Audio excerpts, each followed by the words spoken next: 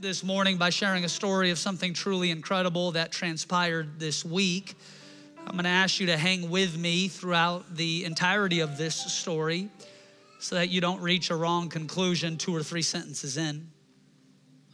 Last month, I was invited to take part in a meeting hosted by the National Faith Advisory Board at Mar-a-Lago in West Palm Beach, Florida.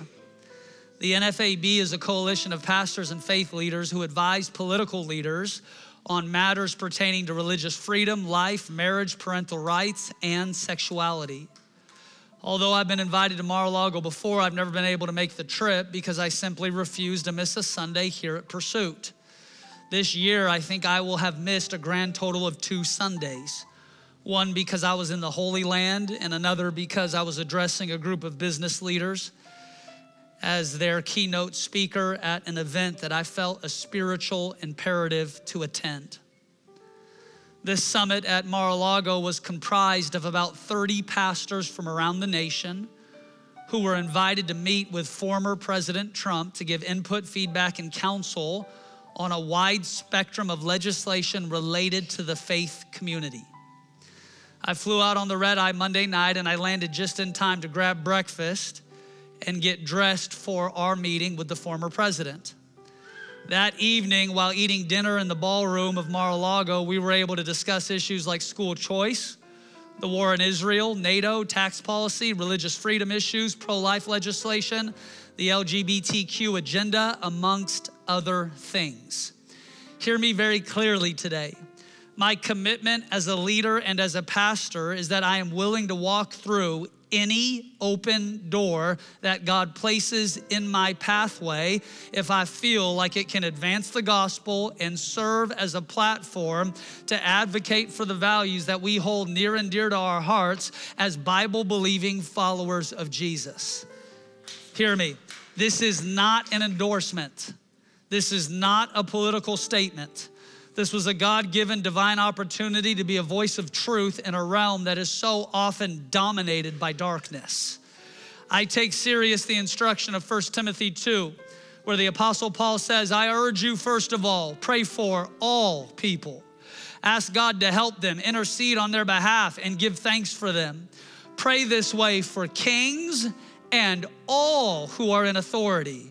This is good, and it pleases God our Savior, who wants everyone to be saved and to understand the truth. When Trump was elected in 2016, I led the church in prayer on his behalf. When Biden was elected in 2020, I led the church in prayer on his behalf. The scriptures don't say only pray for the people you voted for.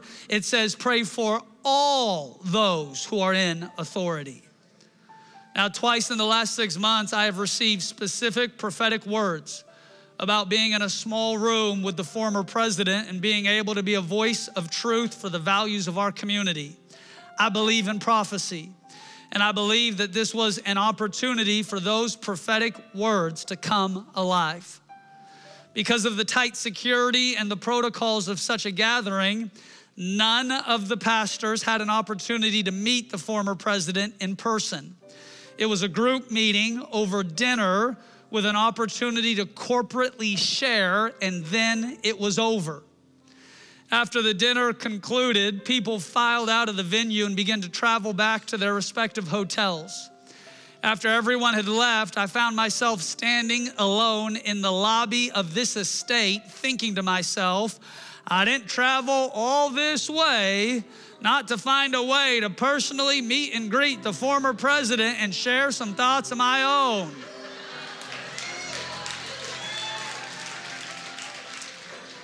So I did something a little naughty.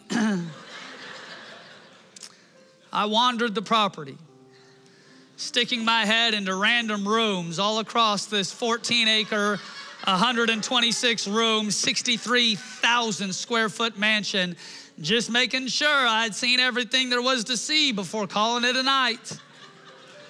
Around midnight, I found myself sitting on a couch on the patio, watching a group of people enjoy their cocktails at a venue that requires a $250,000 membership fee to even get through the front doors.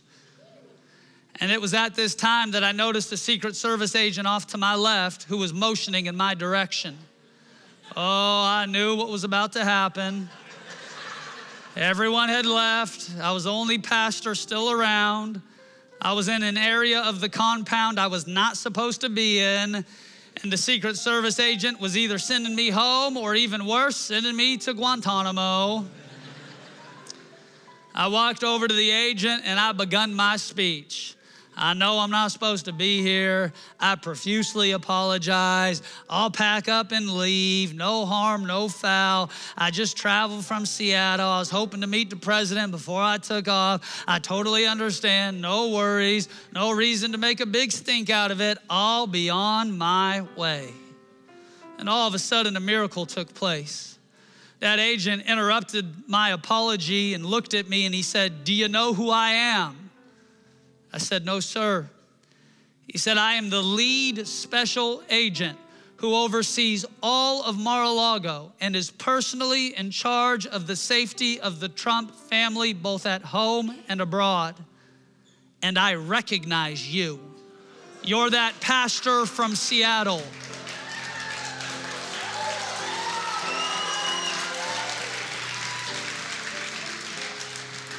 He said this, "And I've been watching your sermons online." He said this, "You need to know God is taking your voice to the nations. Keep preaching, keep leading, don't give up." And he ended his statement with this, "God is using pursuit in places you would never imagine." And wouldn't you know it, God used that interaction to lead to another one.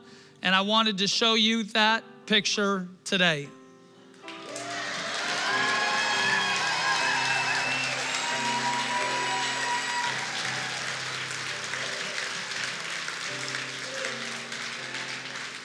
Now, I know Trump looked like a wax figure in this picture, but trust me, that was the real him. And I know what you're thinking. Oh, of course, Pastor Russ gonna show a picture of him and the former president because that's just who we know Russ is. Well, let me show you some other pictures that may surprise you today. In 2016, I had the privilege of meeting with Democrat Congressman Rick Larsen in his office in Washington, D.C. In 2019, I met with the former chief warlord of Liberia, a man who went by the tribal name of General Butt Naked. He went by this name because during the Civil War, he'd strip off all his clothes and he'd go fight in the battle. And the legend was he would become invisible. He was personally credited with killing nearly 30,000 children in that nation's Civil War. And then guess what? God got him. He got born again. And now he preaches all over the nation, seeing tens of thousands come to saving faith in Christ Jesus.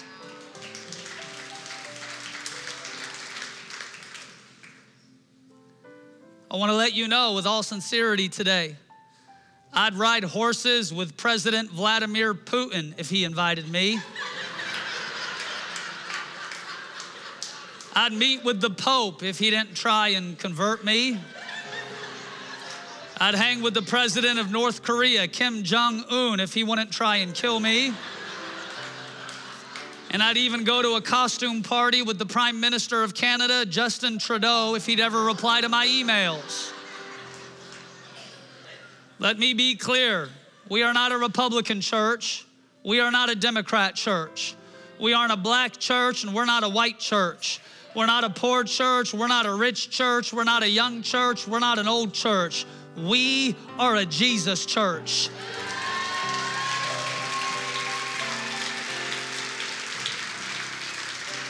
And anytime a national leader from any party is willing to meet to discuss the topics of religious freedom, you can go ahead and sign me up. Because when God gives you a voice, your job is to steward it regardless of the popularity of the audience you stand before. Joseph was a voice to Pharaoh. Esther was a voice to Xerxes. Daniel was a voice to Nebuchadnezzar. Nehemiah was a voice to Cyrus. John the Baptist was a voice to Herod. Paul was a voice to Caesar. And if the church can be a voice to political leaders, whether they are from the left wing or the right wing, then I say, sign me up. For he who has an ear, let him hear what the Spirit is saying to the church.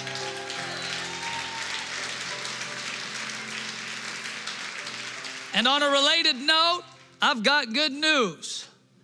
On Tuesday, December 12th at 1:30 p.m., nearly 425,000 signatures were submitted to the Secretary of State's office in Olympia, Washington, which means this: Initiative 2081, the Parents' Bill of Rights, the initiative sponsored by the Pursuit PAC, has received enough signatures and now will be placed on next year's ballot to be voted on in Washington State.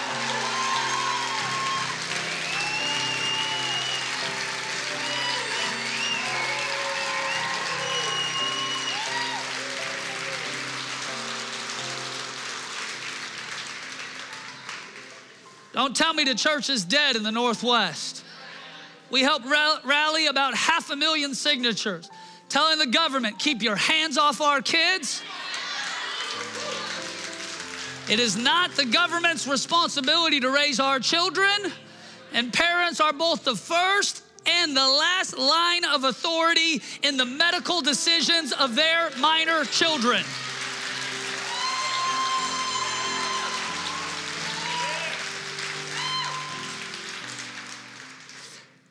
And on top of that, last Sunday, we had a miracle that I truly believe is unparalleled in the history of the churches in the Northwest.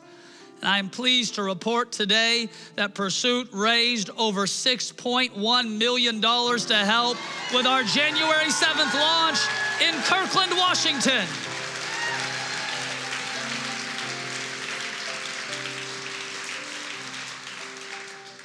And I wanted to share with you this morning on the topic of money and finance, because nothing is more controversial than what a church does with its money.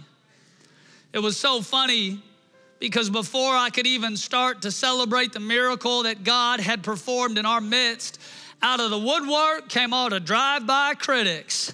What does a church need with all that money? Well, let me tell you, a building of this size is not cheap in Kirkland. Outfitting 112,000 square feet of facility space is not inexpensive in this economy. Hiring staff who can help us on the east side is not a low-priced endeavor. Repaving a parking lot that fits 1,000 cars doesn't normally happen for free.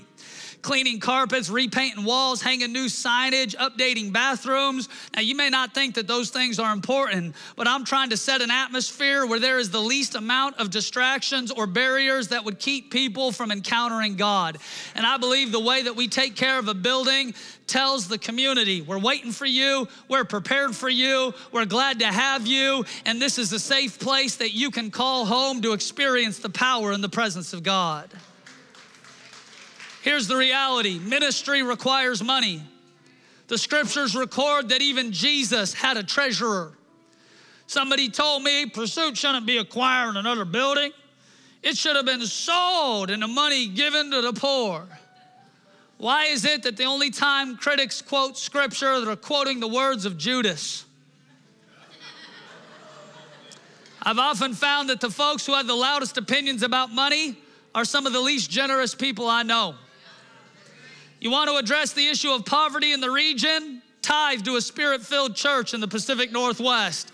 Because when people get healthy in their soul, they'll get healthy in their finances. You want to address the issue of drug abuse in Seattle? Great. Give to a spirit-filled church in the Pacific Northwest. Because when people get healthy in their soul, they will find freedom from their addictions.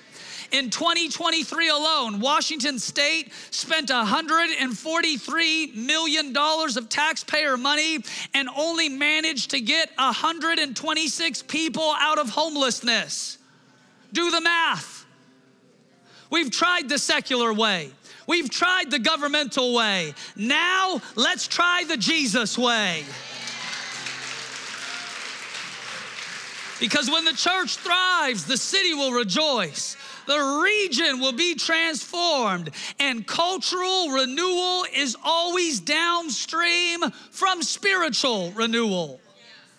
When I was in Bible college, one of my professors would often say, Russell, watch out. Every pastor has to be careful of the three great pitfalls of leadership: gold, girls, and power. The problem is it takes all three of those things to run an organization. But if your mind ain't discipled on the proper role that these three play, you'll end up bowing at the wrong altar, becoming possessed by the wrong spirit, and being enamored by the wrong stuff.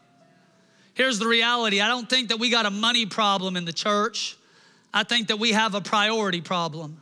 Meaning this, instead of money being a tool in our hand, it becomes a poison in our heart, because we struggle in determining how to properly order the reality of finances in our lives. See, God is a God of order, meaning when your life is out of order, it's impossible for him to bless it, because blessing added to chaos only creates more chaos. Which is why so often God will delay a blessing until he has time to fix what is broken, so that by the time your blessing arrives, your heart is healthy enough to receive it. When we hear the term out of order, often we think of that vending machine at the airport that hasn't worked in a decade.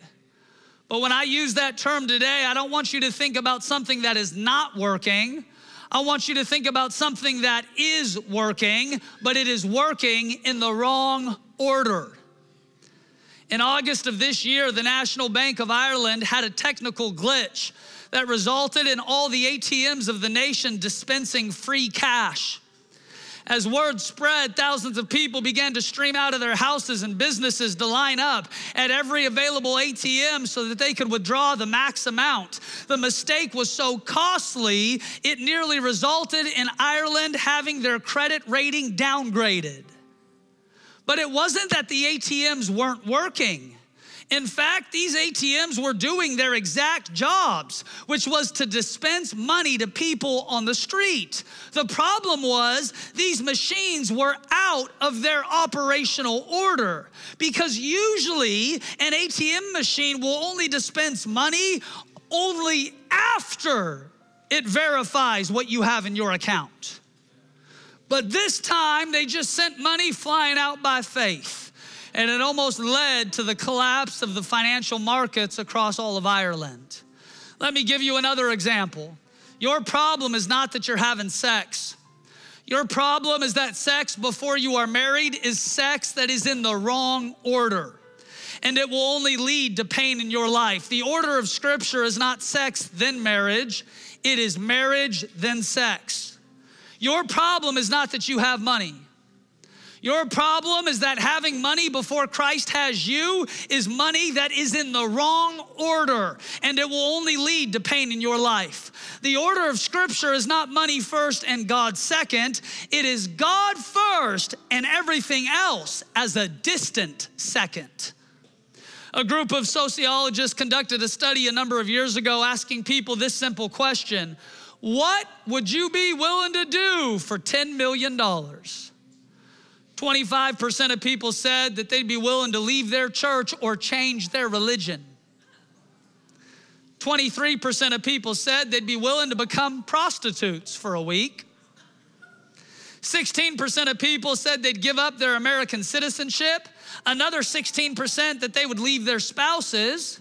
7% of people said that they would kill a stranger.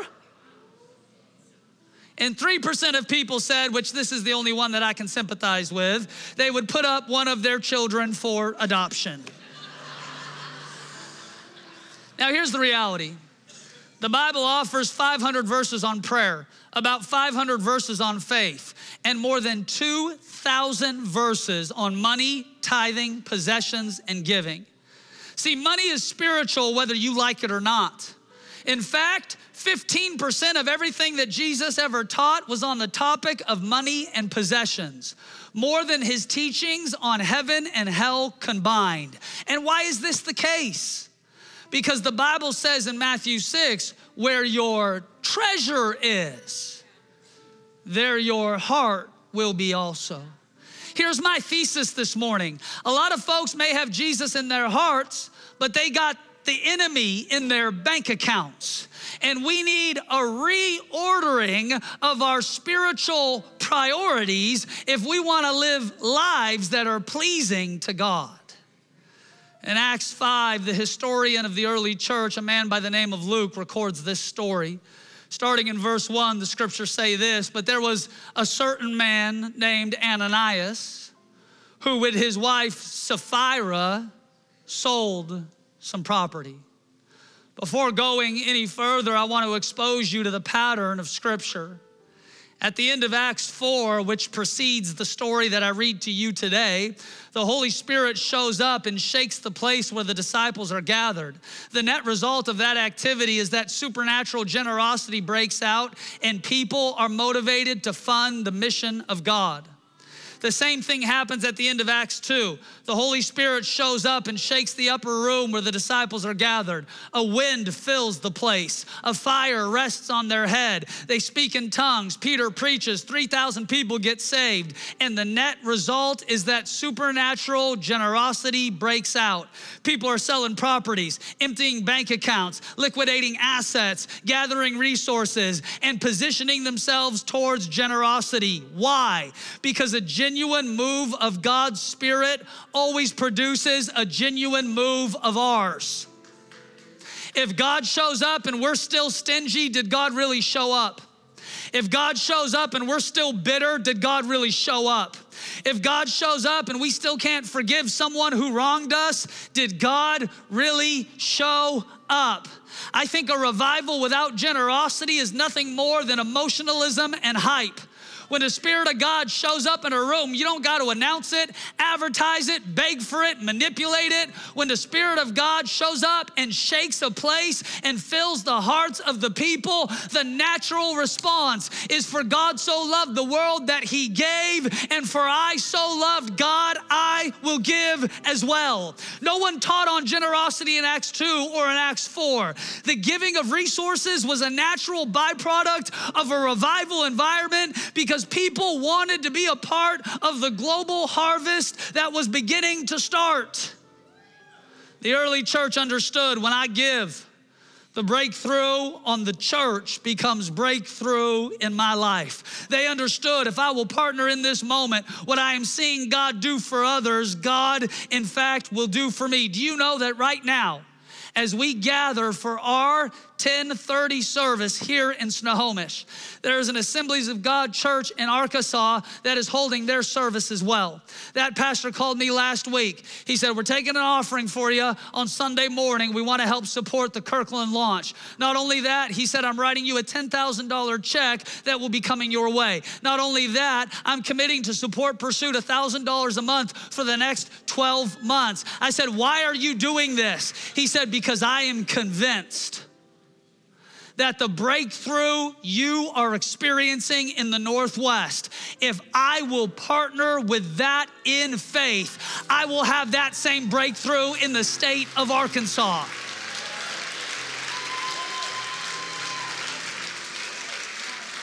See, generosity is a sign. My heart's been touched by God, but this spiritual encounter is not just so I can get goosebumps during a worship song. This spiritual encounter impacts my material world as well. And watch how the story continues. Verse 2, but Ananias, he brought part of the money to the apostles, but here was his problem. He claimed it was the full amount. With his wife's consent, he kept the rest. Then Peter said, Ananias, how is it that Satan has so filled your heart? You've lied to the Holy Spirit and kept for yourself some of the money you received for the land. The property was yours to sell or not sell as you wished. And after selling it, the money was yours to give away. How could you do a thing like this? You weren't lying to us. You was lying to God. When Ananias heard this, he fell down and died. And great fear seized all who heard what happened. Now let me remind you, this is New Testament, not Old Testament. This ain't one of those stories of the Hebrew children in the Egyptian wilderness wandering for 40 years, and we kind of play it off like, well, that's the way God worked back then, but thank God he don't work that way today. Peter confronts Ananias. He says, this ain't about lying to me or you. This is about lying to the Holy Spirit, because the Holy Spirit ain't a force, it's a person. And you can grieve that spirit, you can offend that spirit, or you can welcome that spirit, but you have lied to that spirit. And Satan has filled your heart. Here's what I would submit to you today, Pursuit. Ananias is a perfect example of a man who is living an out of order life. Nobody asked him to sell the land. Nobody asked him to say that he was going to give 100% of the proceeds to the church. But Ananias wanted to appear as something he wasn't. He wanted to appear radically generous. So he said, I gave it all, when what he really meant was I gave something small. When the need to appear one way to man is more important than the desire to appear the right way before God, you know I am living an out of order life. See, we got an appearance problem in our world today. A lot of people want to appear rich, so they buy cars they can't afford from brands they can't pronounce in order to impress friends they don't have. Folks want to appear smart, so they'll lie on their resume to lie in the job they can't handle, trying to perform tasks they ain't qualified for in an attempt to address an insecurity that will not go away. A lot of folks want to appear wealthy. They want to appear generous. They want to appear spiritual. They want to appear smart, because in a consumerism culture, your appearance is the most valuable thing you have. But the Bible says something different. It says one day we will appear before God in Zion. And you might fool some of the people some of the time, but you can't fool God any of the time. My life is out of its divine order when I allow the pressure of appearance to become more important than the mandate for obedience. See, money ain't evil. But when I love money and use people instead of loving people and using money, my life is out of order. And the most important thing that I can teach my money to do is obey my spirit instead of follow my flesh. See, Ananias and Sapphira had the capacity to be generous, but instead they chose stinginess, and it ended up costing them their lives. People say, well, why did they fall over dead? Oh, it's easy. It's simple. It was just their outside reality catching up with their inside reality. Hear me, friend, in the church, generosity is not measured by equal giving, but instead by equal sacrifice. The story is told that one day a beggar by the roadside asked for alms from Alexander the Great as he passed by. The man was poor and wretched, and he was desperate for a copper penny or two just to survive another day. Yet as the emperor walked by, he threw him several gold coins. The emperor's servant was so astonished at Alexander's generosity that he commented, "Sir, copper coins would have adequately met the beggar's need. Why give him gold?" Alexander responded in royal fashion, "Copper coins would suit the beggar's need, but gold coins suit Alexander's giving."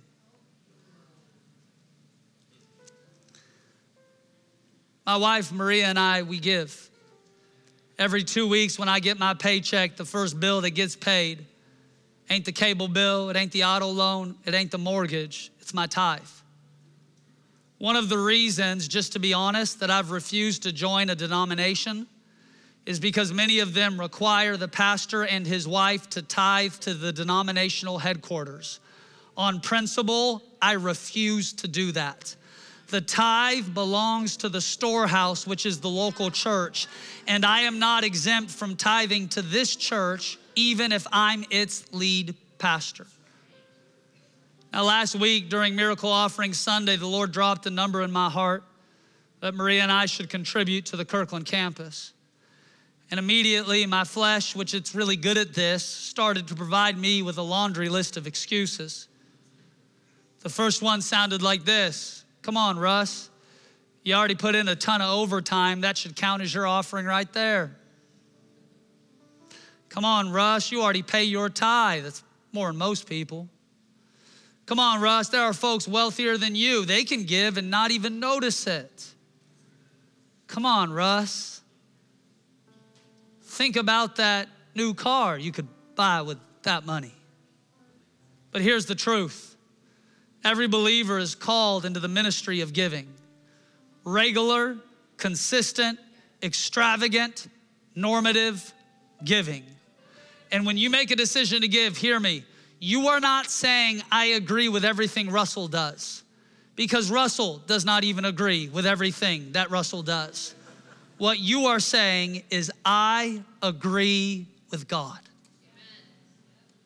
And hear me, I simply refuse to allow the bad teaching in the past in regards to money to be the reason why we can't appropriately teach on that topic today. Because God forbid that I allow somebody else's sin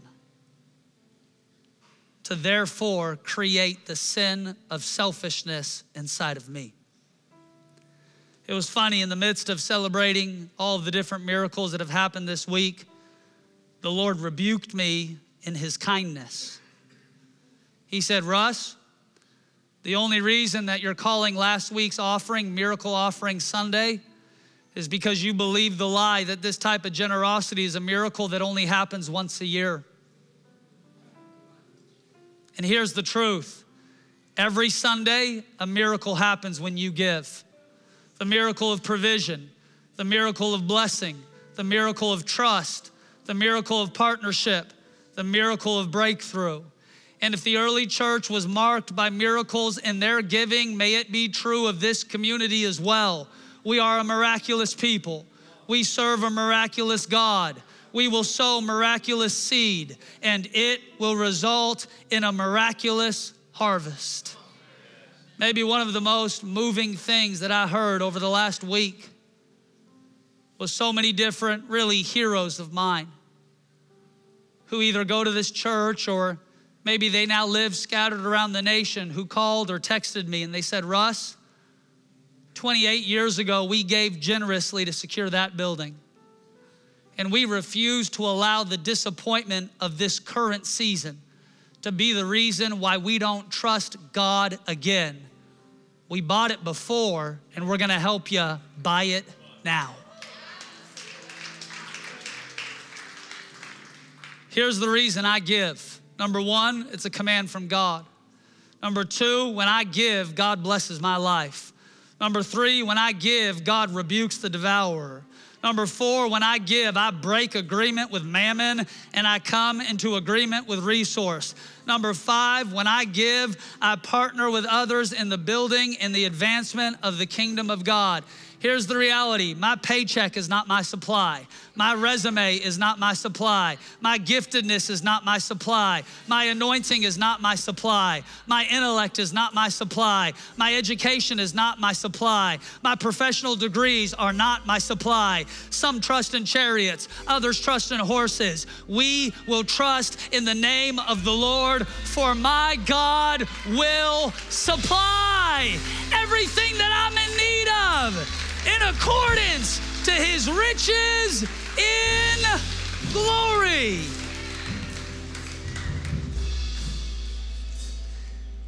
As I preached last week on 2024 being a year of supernatural breakthrough, the Lord spoke to me over the last number of days. He said, Russ, that breakthrough includes financial resource and generosity. For I'm getting ready to open a window of blessing to pour out more on this community than could ever possibly be contained. But I know this, I can't receive with a closed fist. Hear me, look, there's no special offering at the end of the sermon. You don't have to worry. We already took it. God provided more, and we're grateful for it. It's going to help us launch and be successful. I'm grateful. But here's what I know. What is better than momentary generosity once a year is regular, faithful obedience, week in and week out. And I can't receive with a closed hand, but if I'll trust God with the seed that he's given me, the Bible says he gives seed to who? The sower, which means I can't receive until I've got the faith to release. God, I'm gonna trust you with my seed, knowing that as I give unto you, you will give back unto me, pressed down, shaken together, and overflowing with the goodness of God. Now, every time I talk about financing, people get a little nervous because they remember that one guy who stole a bunch of money and that other person who ripped people off and that other person who taught about it in a real manipulative way. And I want to let you know this morning, there ain't no manipulation. I'm not trying to twist your arm. I'm not trying to convince you and be emotional to get you to do something that you don't want to do. I'm trying to implore us as a community under greater fidelity and faithfulness to God. Giving your tithe and your offering is not about you helping the church pay its bills or buy another building. It is about you coming into agreement with what the scripture commands so that you can live a blessed life, because you are the head, not the tail. You are a child of the Most High, and God is not done blessing your life. Let me end here. Now, I know going into 2024, everybody got their New Year's resolution. This is the year I'm going to the gym. No, it ain't. This is the year I'm sticking to my diet. No, it ain't. We always make these kind of proverbial commitments to things that really we don't have the power to follow through on. But I want to challenge you today. Hear me, because I'm trying to express this in a spirit of gentleness without shame, condemnation, or any type of weirdness. Hear me today. If you're sitting in this room, maybe you're watching online, and you're recognizing, my financial life has been out of order. I haven't trusted God to give. I haven't trusted God with my tithe. I haven't trusted God with my above and beyond generosity offer. I haven't. Could you make your New Year's resolution in 2024? I'm going all in on my faithful followership of Christ, and I'm gonna trust him with the treasures of my heart. Hear me, hear me, hear me. If you will trust God with the treasures of your heart, he will trust you with the treasures of his. And maybe nothing could be more important than in this moment, saying, God, starting in 2024, I'm turning a fresh page. Well, I don't know how I could afford it, and I don't know how I'm gonna be able to do it, and I don't know, and I just was gonna show up early and move a chair at men's breakfast, and that counts as my tithe, and I'm just trying to figure it out. I got a little side deal with God. Me and God got a little side deal going on. I would implore you by the mercy of God, which is in Christ Jesus, make 2024 the year that you begin to trust God with your finances. Because when your life, watch, comes into divine order, the anointing will flow from the top of your head all the way down and collect at the hem of your garment. God cannot bless what is out of order. But when you come into divine order, the blessing of God, like scripture says, will make you rich and it will add no sorrow. And my prayer for this community is that your life would prosper even as your soul prospers. It's time to get our money right. It's time to get our finances right. It's time to get our priorities right, because the God that we serve is worth a life laid down in fidelity to what he commands. Come on, would you stand as we close?